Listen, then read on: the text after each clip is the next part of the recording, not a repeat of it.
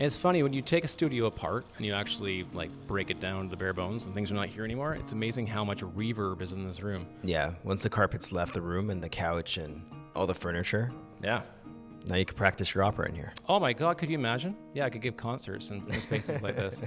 And I think when you let go of a studio, this is a question, I guess, too, for creatives, is like, when you don't have a space to create in, is that a bad thing? Like, is it good to be mobile, or is it good to be tied down to a space? What's your thought on that? Do you have to have a studio to be a creative?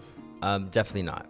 For us, most of the time, it's been a very expensive storage unit as well as editing bay. So, it was wonderful to have. But it's not necessary. It's great for those late nights or middle of the day, and you just spontaneously have a creative idea and you want to shoot something. You have that space. You have all the gear. You could just set it up and do whatever the hell you want. It's great for all those reasons, but at the end of the day, you don't necessarily need a studio, especially when our clients book studios 99% of the time, or we shoot on location 99% of the time. And so you don't really need a studio, but it is a very lovely luxury to have. It is a lovely luxury to have. I mean, if we think about all the big shoots that we've done, most of them have actually not even been in this space. No. Most of them have been on location or renting out a certain location for a studio or whatever else. Because as much as we love this space, it did have a lot of quirks to it. Yes, it did. It sang to us. Oh, yeah. It haunted us. It haunted us. Yeah. Definitely some haunting stories in this building. The stairs. Oh, the stairs, the mailmen. Yeah, the marketing from above. Yes, the dancing in the boardroom with heels on. Yeah. It was super quiet here when we first got to this. If we go way back in time to 2020, 2019, when we first got here, this building was dead. Yeah, it was empty. There's no one here. Peak pandemic. No one was working indoors. Everyone was at home, and it was lovely. Yeah, it was really quite nice, actually. But, as the pandemic wound down and people came back to the space, and now every spot in this building was taken up and is now taken up. I'm guessing this place will probably go and... Probably quickly. Yeah, it's a nice space. If you don't know about this space, check out the Toronto Carpet Factory. Yeah. For Studio 29, where you could maintain that, heritage of creatives. But absolutely. No, it really got noisy. And one thing, too, about this place, aside from all the parties above and random noise from the stairs, is that there was no natural light in this studio. That was a big negative. Yeah. And that is one of the reasons that I decided not to stay down here in this basement. That's right. It was the lack of natural light.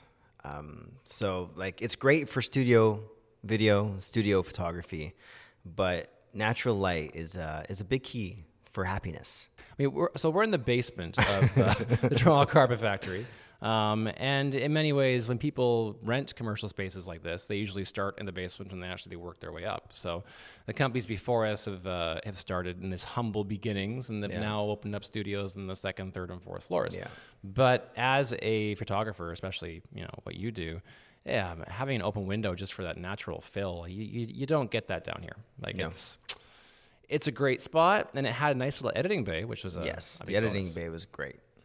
But being in our little bat cave down here, it definitely had its drawbacks. Yeah, especially during interviews. Oh yeah. Yeah, the pipes would sing to us during interviews. Oh yeah, so we have heating pipes this is another nice thing about this particular unit, is that all the heating pipes went right into that corner up there.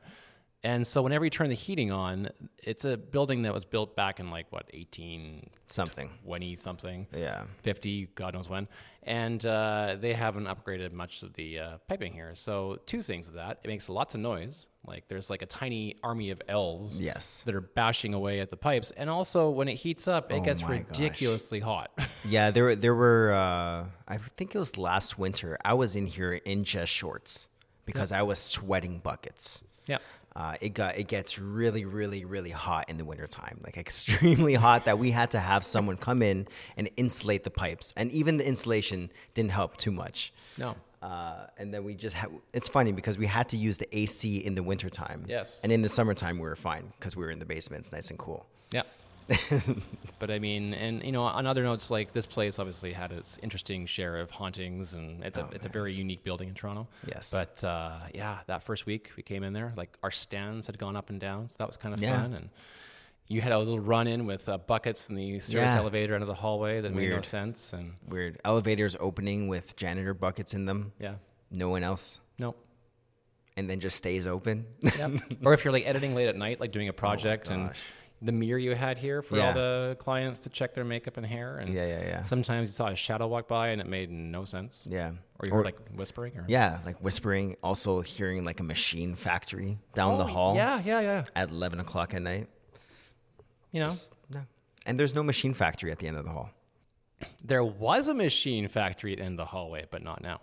Oh, like a while ago? Oh, a long time ago. Oh, yes. Yeah. Back when it was a carpet factory? Well, it was a munitions factory. So it made ammunition for World War I. Then it made carpets and various textiles. The reason why we're sitting on the floor here is to talk about our futures. Yes. Right? That's a big one. So what's coming on the horizon for Mr. Moniz in 2024? Lots of shoots. I'm very excited because most of the time, the wintertime is a dead stop for me in terms of shoots. I was actually planning to go down south for a month and a half, but for some reason, which I'm totally grateful for, I'm getting booked up like crazy in February, in March, in January. So that plan for the month and a half vacation is kind of cut down to, I think, 2.5 weeks now. Mm-hmm. And a part of that plan is to be down in Turks because I'm shooting down in Turks and Caicos for the Andes Hotel, which is so exciting. I'm so excited to be back there. You poor thing. Poor thing. Next year's looking good. Even though we don't have a studio, it allows you to focus on other things. And yeah, it's going to be awesome. Yeah, it's going to be awesome. It's going to be a fantastic year. I'm very excited for next year. And that's the ironic thing, because on my side of the coin here, flipping that over, I am now working full-time and work as a lead content producer and a digital project manager for a company called Delstrong. When you make the transition to a full-time role, salary, all that kind of stuff, you think that your media company that you've created is trying to wind it down. You know, time to focus now on that salary job.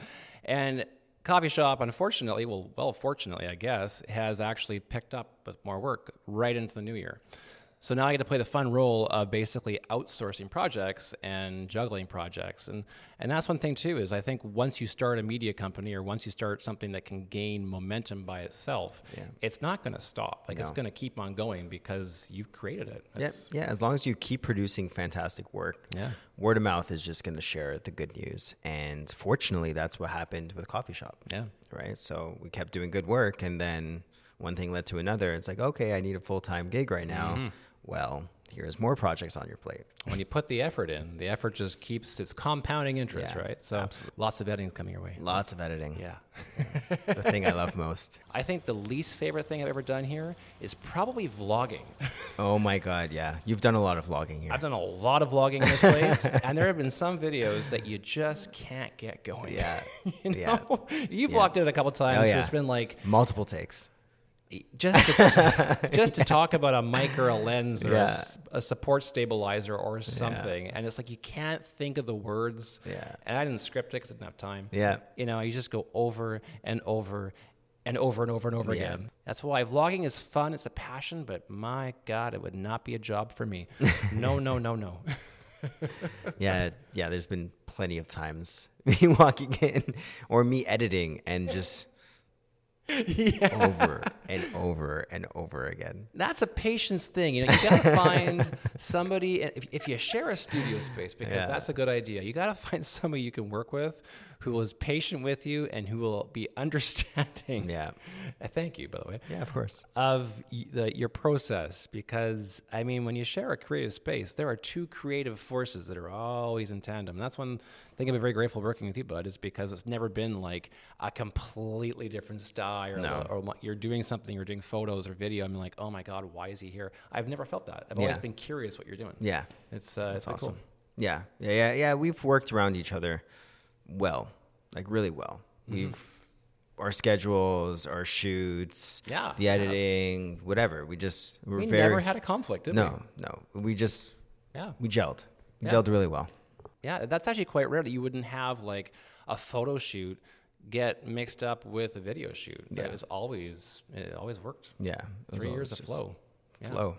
That's how we do it. Yeah. You know, if you're renting it with people, make sure your creative process is efficient and fast. And I think I've learned that from you, your style. You've learned that from me and my style, and like how you can make things more effective and more streamlined for creating your content. Absolutely. So even though the studio is not in play anymore, I'm still going to bug you on wherever you're going to go next. Yes, absolutely. Because I'm going to rent studio space from you. Yeah. I still have to shoot a vlog, and I can't shoot a vlog at home because my condo is too small. Yeah. And you'll still see me again. Yeah, absolutely. Stumbling over camera reviews. Absolutely. But yeah, I'm excited to see where you go next. Yeah. I'm looking for a studio for probably the second quarter of the year, so I'm excited. And if you know a studio space, reach out to Eric. He's looking. I'm looking. 1,000 square feet, roughly. Natural light. Yeah. Main floor or above. He's got a nice couch that's going to go in there. A nice couch that deserves a nice studio. And yeah. Yeah, man. Yeah, that's awesome. Well, I think our time has come to do a cheers. Yep. And cheers. To many coffees past and to many coffees to come. Absolutely. Thanks for sticking around in Studio 29, and we will catch you later.